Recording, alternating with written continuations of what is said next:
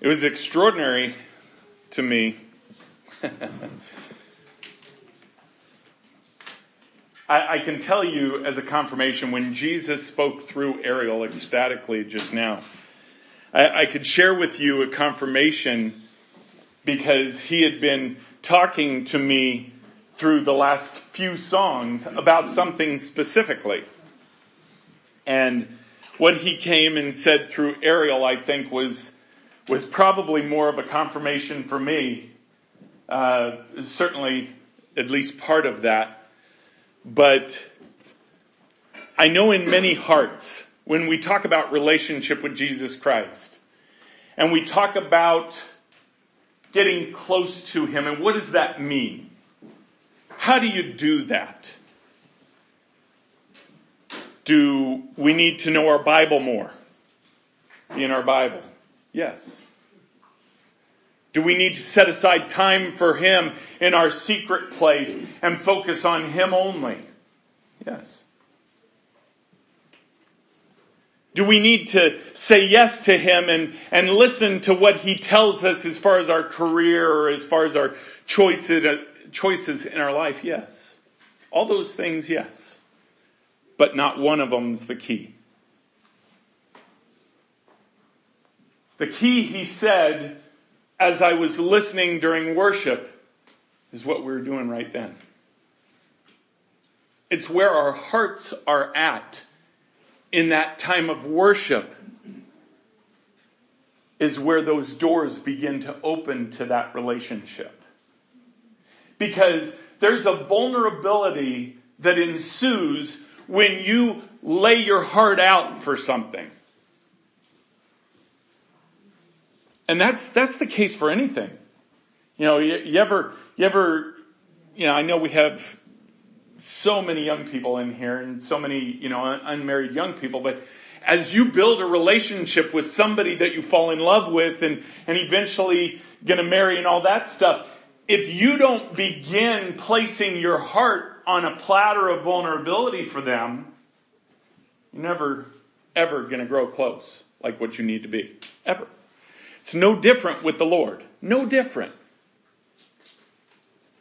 And oftentimes we think that we can get to that place through knowledge. Well, I gotta learn my Bible more. I need to know my Bible. I need to have an answer, good seed, in and out of season. I need to know my Bible. I need to have that answer when the enemy comes at me. And that's true. That's not the key.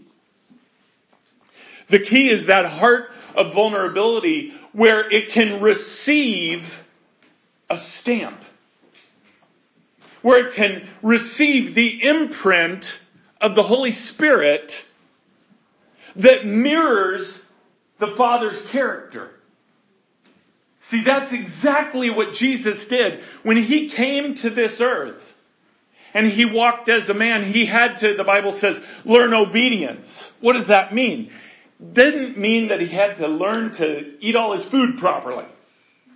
Although He probably had learned that too. I don't know if he's like any kid. He probably didn't like what are they? Mutton. I don't know what Jews don't like when they're kids. I don't know. For me, it was peas. And I love peas now, which is crazy. But peas were one of the few things the dog wouldn't eat. And as I would fake like I'm eating it and throw it under the table, I got away with everything until the peas. I don't know what it was. You would think it would have been lima beans. Although, I won't even go down that rabbit hole. But the point is that when you worship Him, there's a dynamic that happens. It's exactly what he talked about this morning corporately. There's a dynamic that happens. And that is literally, you are displaying your heart to the Lord in complete vulnerability. And saying, Lord, I give you my heart. I give you my heart because I trust you with it. Because I know you won't let me down in it. But in fact, you'll lift me up. And the Bible says He meets us there. He meets us in that place of vulnerability. He meets us there. No matter what we're going through, church, individually or corporately, He will meet us there. Guaranteed. But He expects us to take the first step. The Bible says, when you step unto me, I will step unto you. Right? He said, we got to step first. And the way we do that is in that vulnerability. And just say, yes. That's why all the time you'll hear it in this church, in this culture. Give Him your yes. Give Him your yes. And the beautiful thing about cliches is that they become well known. The bad thing about cliches is they take on a new meaning. And this is one I don't want to take on a new meaning. Because when you say give Him your yes, that means give Him your vulnerability. Give Him your heart. Take away everything that is your impression of what you want and trust in the fact that what He wants for you is better. Ooh, that's tough. That's a tough word right there. Why? Because I know what I want. I know what I need. I've lived almost 55 years of my life. You can't tell me what I need any more than what I know I need. Or know I want, or know I like. See, that attitude gets you in trouble. Because, see, it's almost like Jesus standing there and says, yeah, but you haven't tried this. So how do you know? My mom used to always say, it used to drive me insane. I was one of those picky little kids. We go through Jack in the Box, which they have on the West Coast. It's kind of like McDonald's, except had a clown that comes out of a box. Okay? We'd go to Jack in the Box and I'd be, I was just this, I just want it plain. They even offered it on the menu, a big plain. It was literally a piece of meat, or maybe even a couple pieces of meat, I can't remember, and a bun. And there might have been cheese, or maybe a big plain with cheese. Can't remember. But nothing else. Oh, Lord, please, no onions. That would ruin my life. Just a big plain, and I was so picky, had to have it just a certain way. And my mom would always be, well, you know, why don't you have this? Well, no, I don't like that. Well, have you ever tried it? What's that got to do with anything? I know that I don't want it, because I can smell it. Now, some things I was right on, like lima beans. To this day, I don't think they belong on this earth. I'm just saying, I think all you who like lima beans are thoroughly deceived. But the point is, I didn't know. The point is that we're offered things all the time that Jesus just says, just try this. Well, I don't like that. I don't like that. That's not who I am. That's not who I've been for 22 years. This long life that I've lived. Right? No, I'm a little older than 22. I was referring to our young people. Right? He wants you to try things that He gives. And the way you prepare your heart for that is worship. When you worship Him, and I mean really worship Him. I don't mean stand up and sing a few songs. It's a heart choice to worship. That heart choice is to say, I'm going to block out everything around me because You're more important, Lord. I want to be with You. So I give You this worship. I don't care what I look like. Ariel, forgive me, but Ariel embodies that when she plays the bass. Don't get mad at me.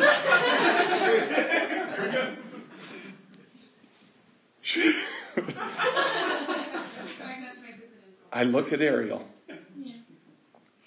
and I see the absolute joy of the Lord. Even though she might be a little offbeat on her dancing. But the joy of the Lord is so strong. Understand that I'm looking at her and I'm just filled with joy. This morning, I didn't know Jesus was going to come through, but I knew something was going to happen because I saw it all over her face.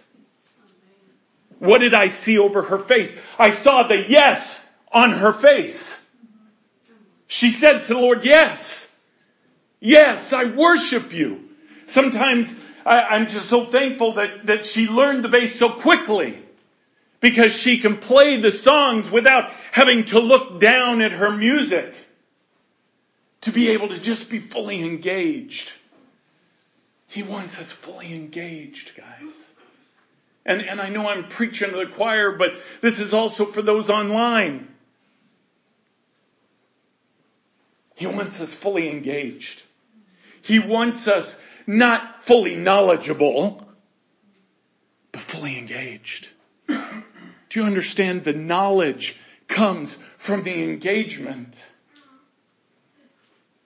Boy, you'd think it'd just be the opposite of that, right? You'd think it'd be, well, I need to learn the concepts first so then I can apply the concepts and then, you know, I kind of got my category of God all figured out. He said, no, you got that wrong. You got to just give me everything first and let me figure it out. Let me show you the knowledge you need because there is a layer of the Word of God. Understand this. And I'm going to say it very carefully. There's a layer of the Word of God that is dangerous to the person who doesn't want to look at the truth of it. Because they just want to pull out the principles and apply it to their life just to have that category filled. Now, by the way, those people also don't know that. It's not a conscious choice saying, well, I'm not going to go deep in this. I'm not going to learn by my spirit. I'm going to learn by my head. It's not a conscious choice to do that. It's a choice of pride. It's a choice of control. It's a choice of wanting to know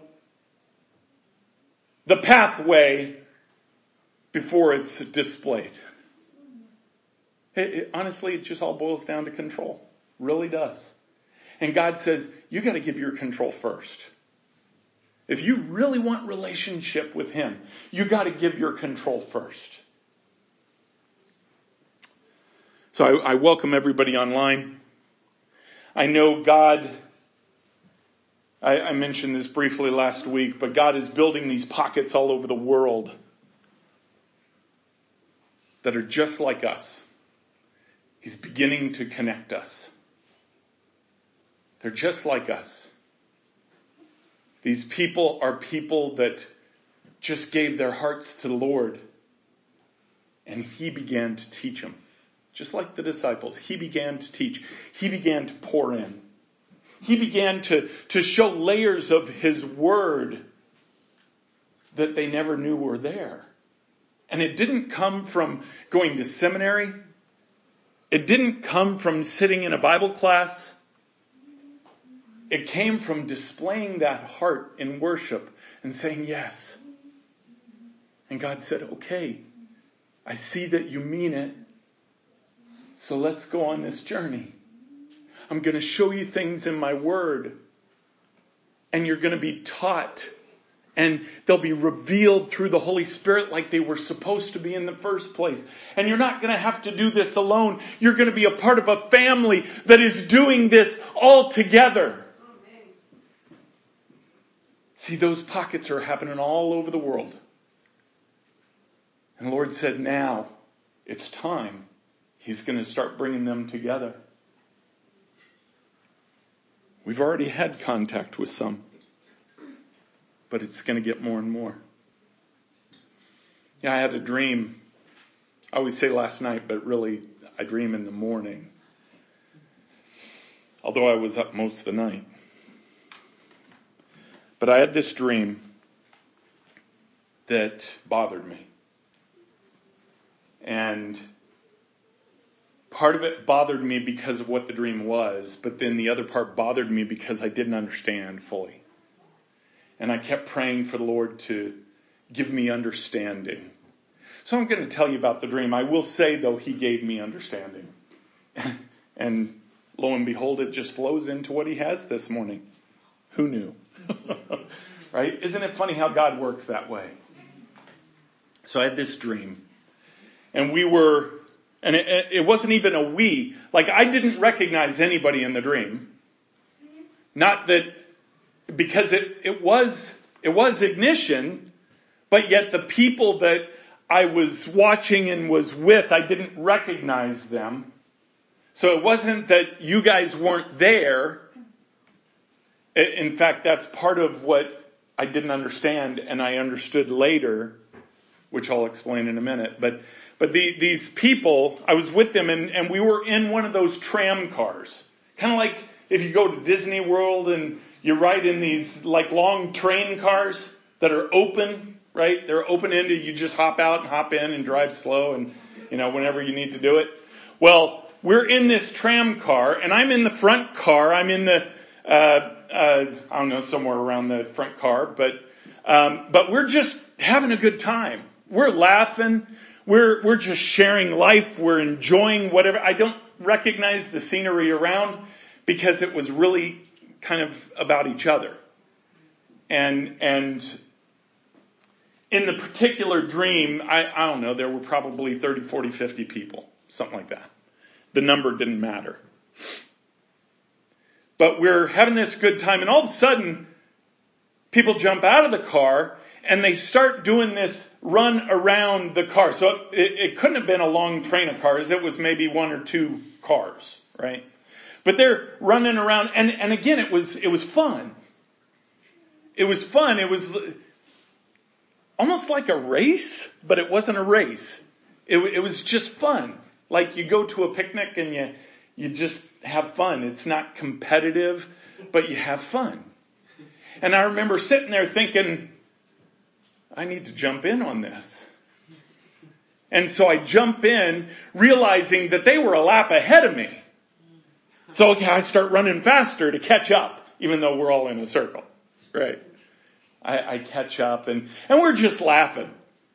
Again, I didn't know anybody, but we're just obviously there was a connection though, even though I didn't know him. So we're laughing and we're running around and it's pretty sad. I think we went around like twice and we were tired. Okay. Clearly the Lord is saying we need to work out as a church. No. Okay. Yeah.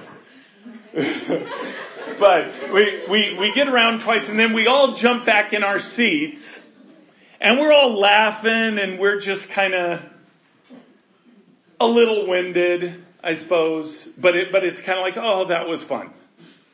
And I was sitting in the second seat where the front seat was open to the front and basically open to the sides, whereas all the other seats are only open to the sides, if that makes sense.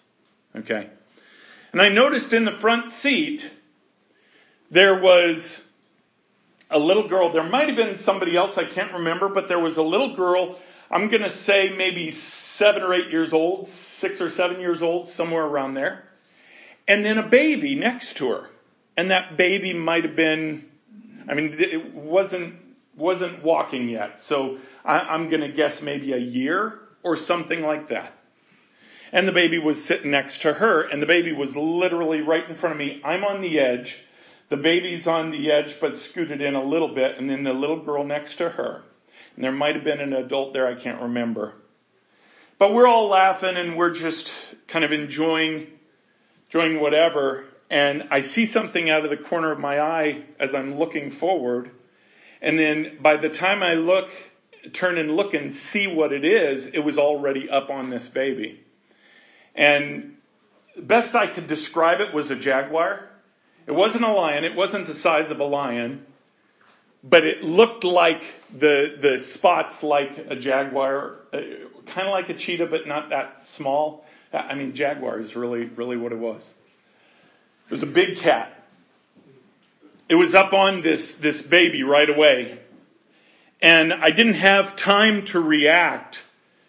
It went and it grabbed the baby And the little girl grabbed a hold and tried to hit away this thing, but it wasn't afraid of her.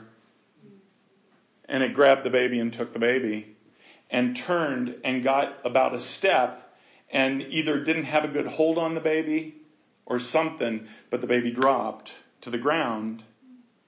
And it was at that moment that I just put my foot out of the car to go after it, just praying I'd get there in time, and I woke up. It was disturbing, to say the least. Because in reality, I didn't have time to get to that baby before it would have taken the baby. And so I was praying for the meaning of it. You know, I didn't know if I knew that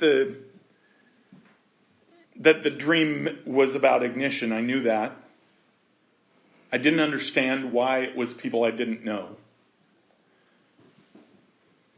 I didn't understand why a baby was taken and I couldn't do a thing about it.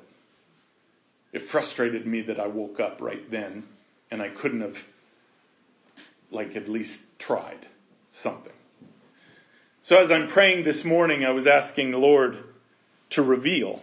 And I had talked to Alexis about the dream and I talked to Anissa about the dream. But during worship, the Lord gave me the meaning of the dream. And what it was this doesn't apply to ignition right now. That's why I didn't know the people. Or shouldn't say I didn't know them, because in the dream I knew them. I just didn't recognize them right now. Because this is in the future for ignition. And the vulnerability of that child, see, I knew one thing I knew right away is it wasn't about the baby. We have to protect our babies. We got to protect Uriah, right? We got to protect Zeke, right? We got to protect the little ones. It wasn't about that. I knew that right away coming out of the dream. But what the Lord laid on my heart was, it wasn't about being a baby, it was about being vulnerable. It was about being a target. It was about being in a place where the enemy can get them.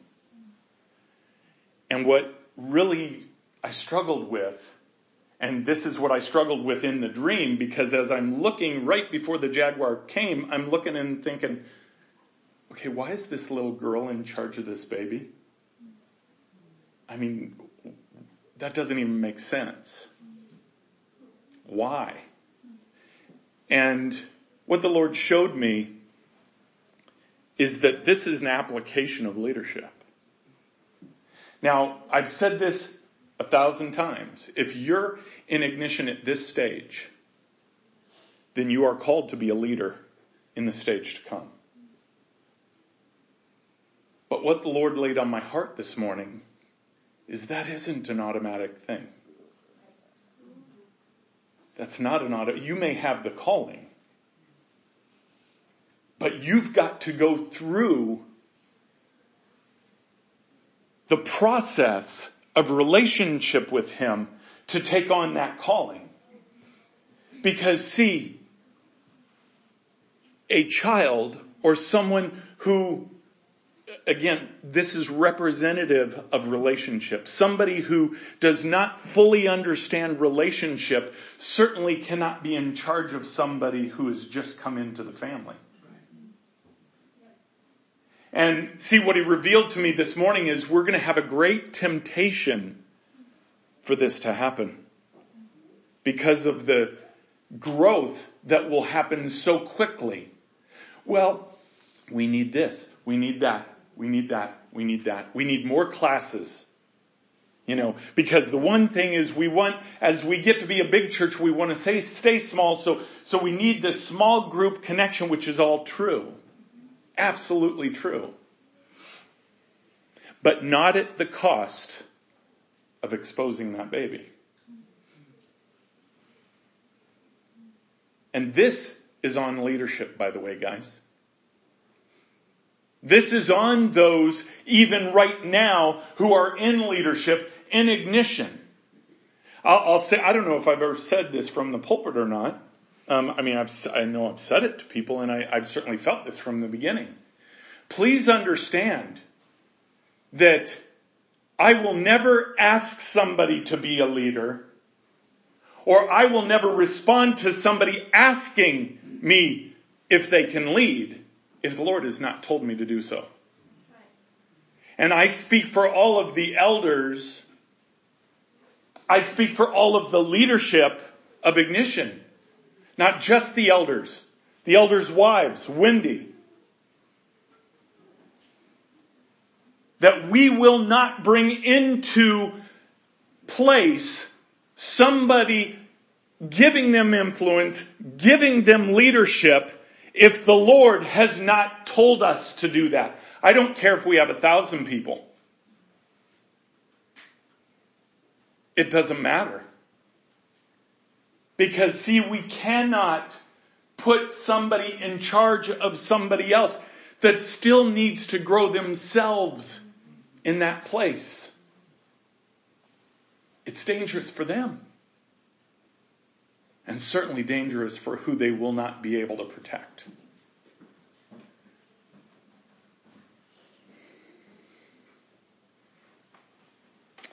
I want you to turn. Wow. It is 12:15 already? It's okay. Okay. Yeah. We're going to keep going, and I don't leave for Nigeria until 9 o'clock tonight. So we got time. Right? Actually, Michael, I checked, and our flight right now is running half an hour late. So we have an extra half an hour there too. I'll tell you what, we're gonna go through some scripture here because what he's laid on my heart is really important. Turn to Acts chapter 2, and we're just gonna breeze through this. This is actually the only scripture he gave me last night that I really knew where I was gonna start with this. But in all honesty, it's just a quick thought, but I want to read it. Acts chapter 2, verse 42. Acts chapter 2, verse 42 says this. And Father, I pray, Lord, that you send your Holy Spirit to bring an understanding to those who are hungry. Bring an understanding, Father, in Jesus' name, amen. Verse 42, and they devoted themselves, these are all the people that had just come out of Pentecost and been saved out of Pentecost. 3,000 people, or 3,000 plus. Verse 42, and those people, devoted themselves to the apostles' teaching. Be careful there. They didn't devote themselves to the apostles. They devoted themselves to the apostles' teaching. In other words, the Word of God. They devoted themselves to the Word of God and the fellowship with each other, to the breaking of bread and the prayers. And awe came on every soul, and many wonders and signs were being done through the apostles, and all who believed were together and had all things in common. In other words, guys, these people were sold out. It became the most important thing to them. They all moved in together. Okay, now by the way, that's not the part that God needs you to get. Like we're all going to move into this house here. Things were a little different. Right, some of you are like, hey, this is cool. Things were a little different back then because they were under heavy persecution. But what the Lord wants you to get here is the idea behind it, because it's no different now. They were sold out. They gave their yes in all capital letters and continued it day after day and said, we just want your will, God. And so we're going to fashion our lives in such a way that all obstacles are gone. They started to hear the words of the Lord and acted in obedience to those words. By the way, We have so many people that have done that here. It's extraordinary to me. Just recently, both Beth and Shannon quit their jobs because the Lord told them to. By the way, didn't tell them, hey, I got this other thing all lined up for you. Put in your resume here.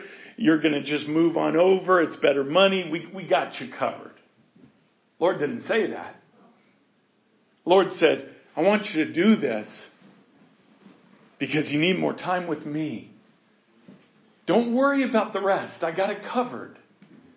But what I'm going to have you guys be a part of requires that of you. And we've had so many people make those choices, whether it be in career, whether it be in schooling, whether it be in relationships. Putting Him first was the first thing. It was the greatest cost. That's what these people did. They said they just came together and everything was in one. They became family. If your family is hurting, what do? You reach out to that. You help them. Now, here in the States, it's like if they're outside of your family, well, if they're a close enough friend, then I'll go help. But otherwise, you know what? I could get you in touch with some people that can help you. It's not how it's supposed to be. See, we're a family. Jesus said, when they said your mother and your brothers and sisters are waiting, He said, who is my mother? Who is my brother? Is it not these who are with me? Now, y'all can't get on my insurance, okay, just because we're brothers and sisters. Although if you have better insurance, then I'd like to get on yours. No, but they had everything in common. They had their goals in common. What they wanted were together in common. I want you to turn to Colossians chapter 2. We're going to go through 3 areas of Scripture, and this is another one that I just want to touch on because I really want to nail the next one. Colossians chapter 2, verse 6, we're actually going to read all the way down through 15. So, verse 6. Therefore, as you received Jesus Christ the Lord, so walk in Him. See, He lays out right away that relationship is different than salvation. When you've accepted Jesus Christ into your heart, that is just the beginning. And if you stop there, you've missed everything. Because He wants you to walk in Him. Rooted, verse 7, rooted and built up in Him and established in the faith, just as you were taught, abounding in thanksgiving.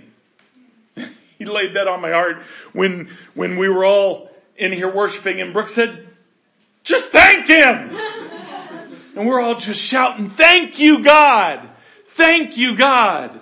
Abounding in thanksgiving. Verse 8, see to it that no one takes you captive by philosophy and empty deceit, according to human tradition.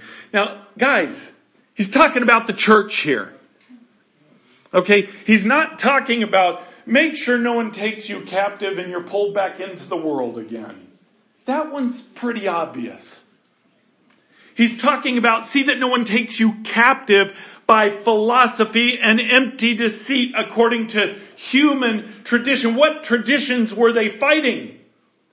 The traditions of the Jews, of the law. Then he quantifies it by saying according to the elemental spirits of the world and not according to Christ. So immediately he is putting a label on this, that this is a spiritual connection, not a human connection. It may feel like a human connection. You may feel like somebody is trying to take you astray, that is a physical human being, but understand it is an elemental spirit behind that physical human being that's really trying to do it.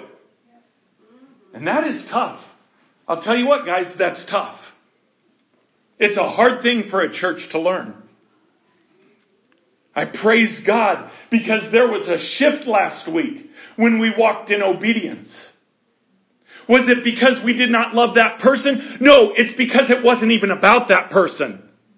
It was about the elemental spirits that were coming through and fighting with that person. Verse 9, for in him the whole fullness of deity dwells bodily. And that's talking about Jesus Christ. Jesus was the exact imprint of the Father. It says in the Word of God, exact imprint of the Father in his flesh as he walked on this earth. Verse 10, and you have been filled in him who is the head of all rule and authority. By the way, understand it's in him. When you are saved, you are placed in Jesus Christ. There's a big difference. Being placed in Jesus Christ and Jesus Christ filling you. Or his Holy Spirit filling you. Big difference. And that difference has a name. That name is relationship. In him also you were circumcised with a circumcision made without hands, by putting off the body of the flesh by the circumcision of Christ, having been buried with him in baptism, in which you were also raised with him through faith in the powerful working of God who raised him from the dead. That just reminds me of the thought that the very power that raised Jesus Christ from the dead is alive in us. And yet we don't release him. We don't release him to have control of every part of who we are. I think it's because we don't know. It has to be. And you who were dead in your trespasses and the uncircumcision of your flesh, God made alive together with him, having forgiven us all our trespasses, by canceling the record of debt that stood against us with its legal demands. Now, what he's talking about here is twofold. First, he's talking about the sin that was canceled that required death. Because for all have sinned, right? And the penalty for that sin is death. So there's a layer of this forgiveness that covers that penalty of death. But then there's that second layer that is the ongoing forgiveness that is available to us when we go to him. Just because we're saved doesn't mean we don't sin. We do sin. We have this sinful nature. And when we sin, that hurts that relationship.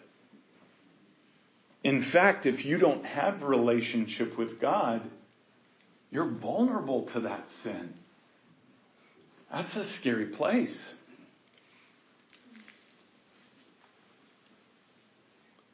This he set aside, nailing it to the cross. He disarmed the rulers and authorities and put them to open shame by triumphing over them in him. By the way, who are the rulers and authorities? It's that spirit realm. It's that spirit realm. Last place I want you to go is 1 Corinthians 2. This passage has just wrecked me this morning. Alexis and I were talking about it last night. And she brought it up last night. And the Lord just kept telling me, I want you to look at this in the morning. And I kept thinking, well, God, she's preaching next week. I don't want to steal anything from her. And he said, she listens to me, not you. He said, if I have her preach on the same exact thing, don't you think I'll tell her something that needs to be added or different than I'll tell you? Amen. Yes, he will. So 1 Corinthians chapter 2, I'm going to start at verse 6. Yet among the mature, we do impart wisdom. Now, by the way, this is a letter to the Corinthian church from Paul. And the whole letter, first of all, understand, and we'll get into this a little bit, but Paul is writing to Christians. He is writing to those who are saved, who are sealed by the Holy Spirit, who know the Lord as Savior. Okay? It's important to keep that in mind as we go through this. Yet among the mature we do impart wisdom, although it is not a wisdom of this age or of the rulers of this age who are doomed to pass away. Verse 7. But we impart a secret and hidden wisdom of God, which God decreed before the angels for our glory. None of the rulers of this age understood this, for if they had, they would not have crucified the Lord of glory. But as it is written, what no eye has seen, nor ear has heard, nor the heart of man imagined. And by the way, this is out of Isaiah. What God has prepared for those who love him. He's saying, you cannot imagine what God has for those who, what? Get saved? Get that ticket to heaven? No. Those who love him. You want to figure out what that means? Go to 1 Corinthians 13. There's a cost to love. It cost Jesus everything. It will cost you everything. Love will cost you everything because it was supposed to. Because it cost God everything.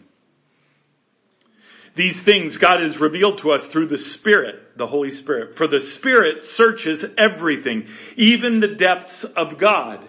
For who knows a person's thoughts except the spirit of that person? By the way, if you ever wonder if Satan can read your mind, there you go. Satan can't read your mind. He could guess. And he could probably have a pretty good educated guess in instances. But he cannot read your mind. In fact, the only one who can is God. Not even the angels, the good angels, the 2/3 that stayed up. They can't read your mind either. Only God can read your mind. I'll start again. I forgot where I was. For who knows a person's thought except the spirit of that person which is in him? So also no one comprehends the thoughts of God except who? The Spirit of God. The Holy Spirit. Verse 12. Now we have received not the spirit of the world, but the Spirit who is from God, that we might understand the things freely given us by God. And we impart this in words not taught by human wisdom, but taught by the Spirit, the Holy Spirit, interpreting spiritual truths to those who are what? Spiritual. Not to those who are saved. You could be saved and living in the world. You could be sealed by the Holy Spirit, Ephesians 1:13 and 14, and held for that day when you're standing before the Bema seat of Christ, and you don't have to be before the great white throne judgment, which is for the world. But then that's it. There was an invitation to the banquet, the wedding banquet, but you didn't put on the right attire. God talks about that. In fact, he's pretty rough about it. Because the master of the ceremony goes and says, why are you wearing what you're wearing? Oh, I didn't have. Throw him out. Throw him out. That is one of the most misunderstood passages. And the understanding is in the fact that it's not talking about hell, guys. In fact, it's talking to Christians. It's talking about the difference that people will face as Christians in heaven. And the intention is not to go down that rabbit hole, but I would encourage you, once we're done here today, go on into chapter 3 and 4. And it'll explain it to you. Because it's based on that relationship. What our fruits are in this world will decide our placement in the next. If you don't believe me, man, we did a whole series on this. Look it up on the podcast. I don't even remember the name of it. Listen to them all. But understand that those are in the Spirit. That's the key here. What verse was I on? 13. Verse 13. And we impart this in words not taught by human wisdom, but taught by the Spirit. Why do you think I pray every time I get up here, and so does everybody else? Let it be God's words, not Greg's. Let it be God's words, not Alexis. Let it be God's words, not Peter's. Let it be God's word, not Colin's, not anybody, even the worship team. Let it be God's words. Why? Because then we're taught by the Spirit, by the Holy Spirit, who is the Spirit of Christ and who speaks for the Father, interpreting spiritual truths to those who are spiritual.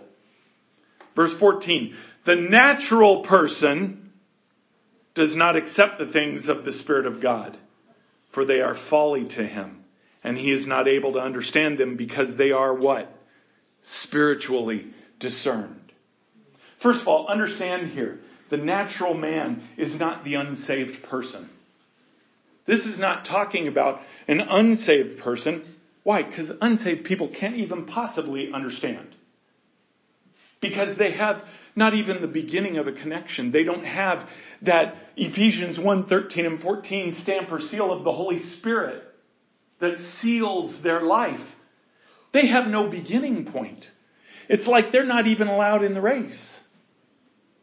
Until they've accepted Jesus Christ, that's when they get their credentials.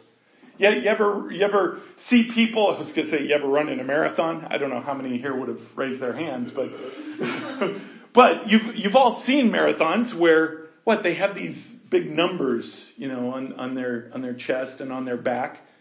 It's their registration number, right? They had to register to be able to even run the race. But then when they registered, they became part of a group of people that ran that race. That registration number had nothing to do with how well they were going to run. Oh, I got a low number. That means I'm going to do well. No, it has nothing to do with it.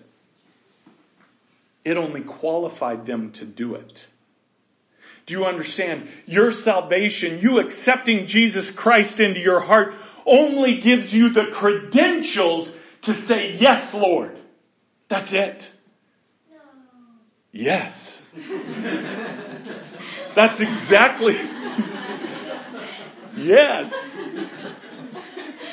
But get that. Because see, so many people fall back on their credentials of salvation and say, that's all I need. Why isn't my life going well? Lord, I'm yours. I'm your child. And he steps up and he says, yeah, but you're not even wearing the wedding garments. You're not even prepared to be at this feast. And then there comes a point where he says, throw him out. I never knew him. Wow. Okay, that's tough. That's been a phrase that I've been dealing with for the last probably 4 or 5 weeks. I never knew them. Because see, in the Word of God, you assume that is a announcement that they're not saved. And that's not the case. Guys, I can know Donald Trump and not have a relationship with him. Okay, I could vote for him, which gets me into a place where I am putting my stamp of approval on what I believe God wants to do with him. And yet he doesn't know me. He doesn't know me from anybody. Does it mean I'm not engaged in what he's doing? No. It means I never built a relationship with him. See, it's no different with Jesus Christ. You can know him through salvation. He knows you because he created you. So what's he saying there when he says, I never knew him? Okay, clearly he can't be talking about knowing who we are, because he created us. He's talking about they never built relationship with me. Get them out of here, because this is not where they belong. They don't belong at the marriage supper of the Lamb, which the entire bride is invited to. If you know Jesus Christ as Savior, you're invited there. But to qualify to going to that feast, it requires, the Bible says, to put on that clothing. Put on the wedding dress. I don't mean a wedding dress. I mean what was required for that feast. See, so relationship is what the church misses. And the natural person is a saved person that looks at it through natural lens. Not a spiritual lens, but a natural lens. Well, okay, but it's a church in a living room. Yeah, my natural lens says that this, something's wrong here, because this isn't what it's supposed to look like. You know, you've got these people that scream at the top of their lungs during worship, and you know, that makes some people uncomfortable. So it really shouldn't be that way, because it really should make people feel comfortable when they come in. And by the way, what is up with everybody hugging? I mean, seriously. You don't even know these people and you're hugging.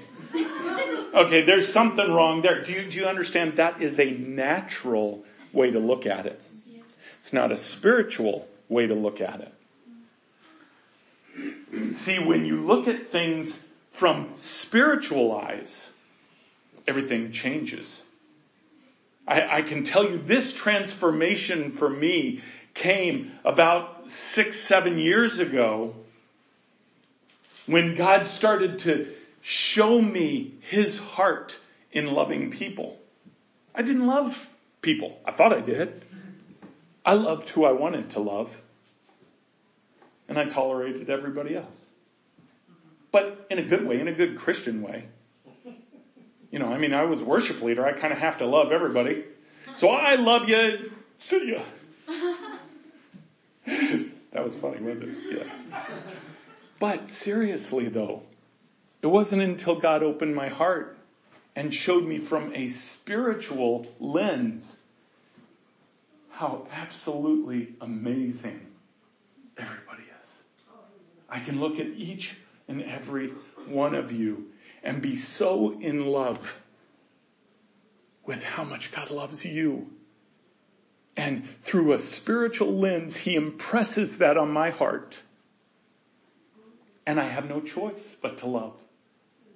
It's not even a choice. It's not even a desire not to choose. And it's all from that spiritual lens, not that natural man. And he is not able to understand them because they are spiritually discerned. Verse 15, the spiritual person judges all things, but is himself to be judged by no one. We'll go back to that one. That's a little tough. Verse 16, for who has understood the mind of the Lord so as to instruct him? Wow. Anybody want to be Jesus' instructor? Yeah, me neither. But we have the mind of Christ. Now what it's saying there when it says he himself is to be judged by no one, as you continue on into chapter 3 and into 4, it talks about how Jesus will be your judge. Okay. When you build a relationship with the Lord and you see things through a spiritual mind, the world that is of that natural mind, or the bride that is still of that natural mind, cannot judge you. Do not receive their judgment. Why? Because they're not looking at the evidence properly. They can't be. Because the Spirit of Christ, who does judge, is not in them. They've not built that relationship. And it doesn't mean they're not saved. Man, if I could just impress on you so much, there's such a difference between the two. Relationship and salvation. Really, it's sanctification and justification. But if the natural person then judges you, he says he will not accept that judgment because it doesn't come from Christ. So don't feel like somebody has a right to judge you that is not coming from a spiritual place. And if somebody speaks to you from a spiritual place, that will, if you are also in the Spirit, then that will speak to you that that's not them, that is God. That's the Holy Spirit, and you want to get that.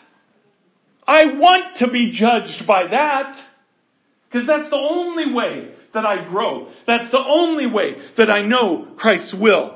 I want to just read the first verse, and I know we'll end here pretty quick. First verse of chapter 3.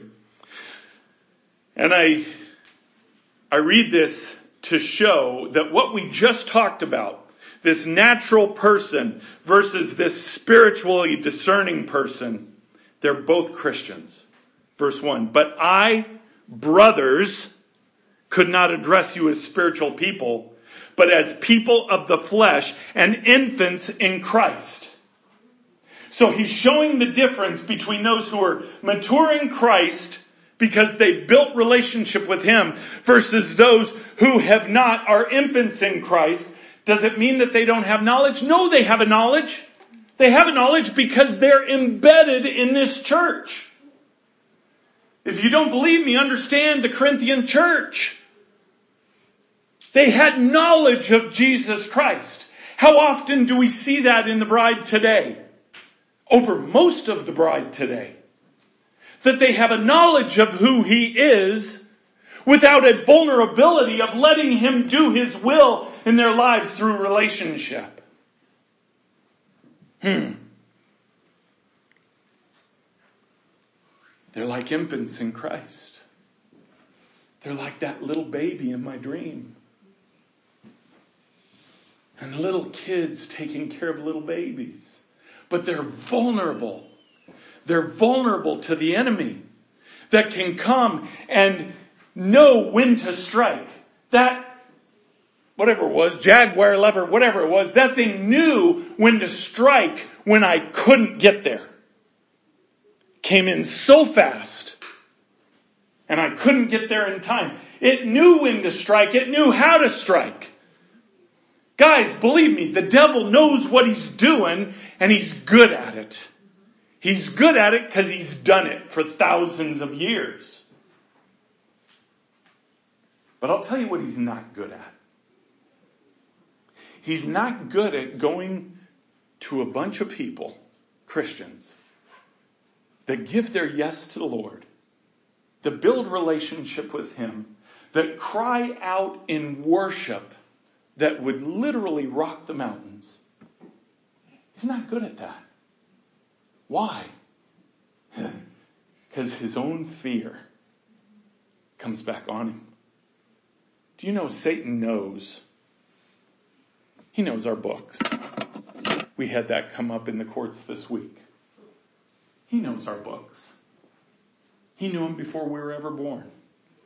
Why do you think there are targets on people? And why do you think, man, that person just, wow, what they have to go through? It's weird. It's just weird. You know what? Get out of the natural mind. Get into the spiritual mind and recognize there's a reason. There's a reason for that. Because there is this war that we're in now for the readying of the bride that Satan's afraid. I'm telling you. I've told you guys the story of when the Lord took me to His chamber, to Satan's chamber. And it wasn't in the spirit, guys. It was It was as physical as I am right here. And he wanted me to see Satan's eyes when God revealed me to him in his chamber. And he was scared. He wasn't scared of me. He could take me out like that if I didn't have Christ. He was afraid of Christ, who I gave my yes to, who works in me, who works in this church. Satan knows his time is short. If you don't think Satan knows this is the time for the wedding of the bride, you're kidding yourself. He knows. We don't need to be in stealth about that. He knows. He knows that his time is coming short. He knows that once that rapture happens, when the wedding of the bride is done and he takes his bride home, he knows his countdown has begun. He knows that once the tribulation starts, he's got 7 years. Don't think he's only read the first part of the Bible. He knows the Bible. He knows it better than we do. You ever read a book or watch a video and you just want to get to the parts that's about you? I just want to see when I came in here and see how stupid I looked. I don't know, I do that. Okay, don't you think Satan does that? Don't you think Satan opens the Word of God and says, I want to see where I am in here? Why? Because he knows the authority of the Father. Don't kid yourself. There is no equal challenge between Satan and Jesus Christ. There's no equal challenge. The only equal challenge is in your yes. That's it. You're the only one that equalizes that battle in your life. So understand Satan's scared. But churches like this, I don't even like to call us a church, this movement that's beginning is raising up people with relationship that will see through spiritual eyes, that give their yes to the Lord, and to recognize what's happening through a spiritual lens. That's what he wants in your life. Recognize your placement in the bride through a spiritual lens. By the way, don't just absorb everything you get. Be careful of that. Because see, the natural man is going to try and fill you with everything that he can fill you with that sounds wise, but isn't. That's a dangerous place to be. Because if you are open to everything, you will absorb anything. That means it pushes out that spiritual mind. Because in the spiritual mind, it has to be a purity of receiving it from only one place. And that's the Holy Spirit. In the natural man, it's receiving it from everything around you. That's a dangerous, dangerous place to be. Let's pray. Heavenly Father, Lord, we worship you and praise you. And God, we thank you for your love. Lord, we thank you for your grace. We thank you for your mercy. But God, we thank you most of all for this opportunity of relationship. That we don't have to have ears to hear through the natural man or eyes to see through the natural man, but that we can have ears to hear and eyes to see through your spiritual lens. Father, I know that in so many ways in this group here, it's preaching to the choir. But God, you're preparing us for when we're surrounded by those who don't. And that's coming very soon. So God, teach us that spiritual level of communication and of understanding so that we can be wise in protecting those who have just come in. Building them up. Not having to just continue to give them milk, but that they would be ready to receive meat. We thank you, Lord. We love you and praise you in Jesus' name. Amen.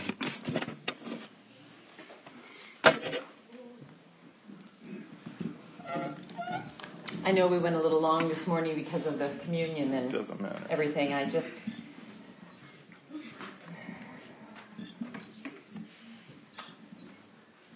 We were talking in the ladies' class about hearing the voice of God and what hinders it. And we didn't get to even go on that long. But when I just think about the power of this Romans 8 concept of walking in the Spirit, man, it changes. It just changes everything. It changes your priorities. And she won't mind that I pick on her, but Shannon was one of the ones that volunteered to open in prayer. Shannon and Deborah volunteered to open in prayer. And she said something very interesting. And I'll just paraphrase because I don't remember word for word. But she said, thank you, God, that you changed me from the person that used to kind of struggle coming into church because the pressure from exposure and from conviction, it just made me kind of pull back. And now it's not like that. And I was thinking about that statement in light of what Greg preached. And, every time you surrender a certain level of your life as a yes to God, there is a greater capacity for him to reveal his ultimate beautiful plan for you. Amen. And it changes your priorities. And if you flip that coin on the other side and look at it the other way, every time we hold on to something that we feel we have to hold on to because we have to be able to exist humanly, which is the greatest snare of the fowler, trap of the enemy, like our money, even things like our pain, that our pain, we hold on to it because we somehow have to find closure in things that have happened to us. Anything we hold on to hinders our yes and hinders his voice. And if we could really actually hear God's voice and find out what is in our books and what he has for us, it changes everything. Amen. But when we hold on to, and it's not bad things, they're good things, and sometimes needful things. When we hold on to our jobs, aspects of our jobs, when we hold on to our money, we need money. But when we hold it, and it's not placed in God's hands, when we hold our food, things that we need, but it becomes dysfunctional. Dysfunctional food issues is destroying a lot of America. Who knew that the very thing we need could destroy us? Isn't it interesting? It's like the spiritual eyes, the spiritual ability to see because of the purpose that I have and what he wants me to do. It will change what you'll accept in a shift of your job or in a class you take at school. Because see, when he is first, it's irrelevant what the demands are around you humanly. It becomes God. The very breath in my lungs is your breath. Because my spirit man is a new creature. Amen. And so whatever you give to me in this life or don't give to me, it's all yours anyway. And it just fundamentally changes us. And that's just an extraordinary thing. And it's a process. I mean, it's a process. But how beautiful, because if you can discern, I've been so in love with 1 Corinthians 2 lately, those have been the verses that I've been pondering. I have not seen, nor ear heard, neither have entered into the heart of man the things that God has for those who love him. It is not the afterlife promise. That is the life hidden in Christ now promise. For right now, for today, for this service, for this afternoon. Mm-hmm. I've been learning, we don't want to be indulgent with a desire to speak that takes more time in the services going longer. Because I tell you, there's still a part of my flesh that goes 12:30, 12:15, 12:20. Okay, wrap it up. It's time to go. There's that religious spirit that takes over. And you don't want to be indulgent on the opposite side. But God is saying, go with my spirit every time. Yes.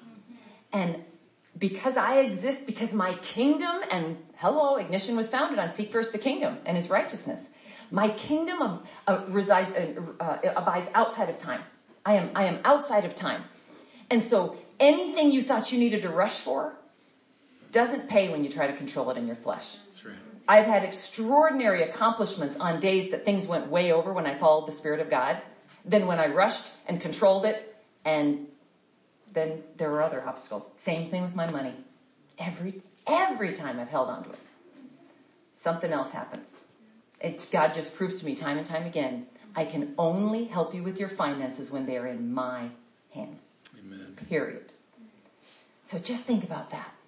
Because I can't imagine God has something for me that I couldn't even, it's so exceeding abundantly above all that I could even imagine to think, that's extraordinary.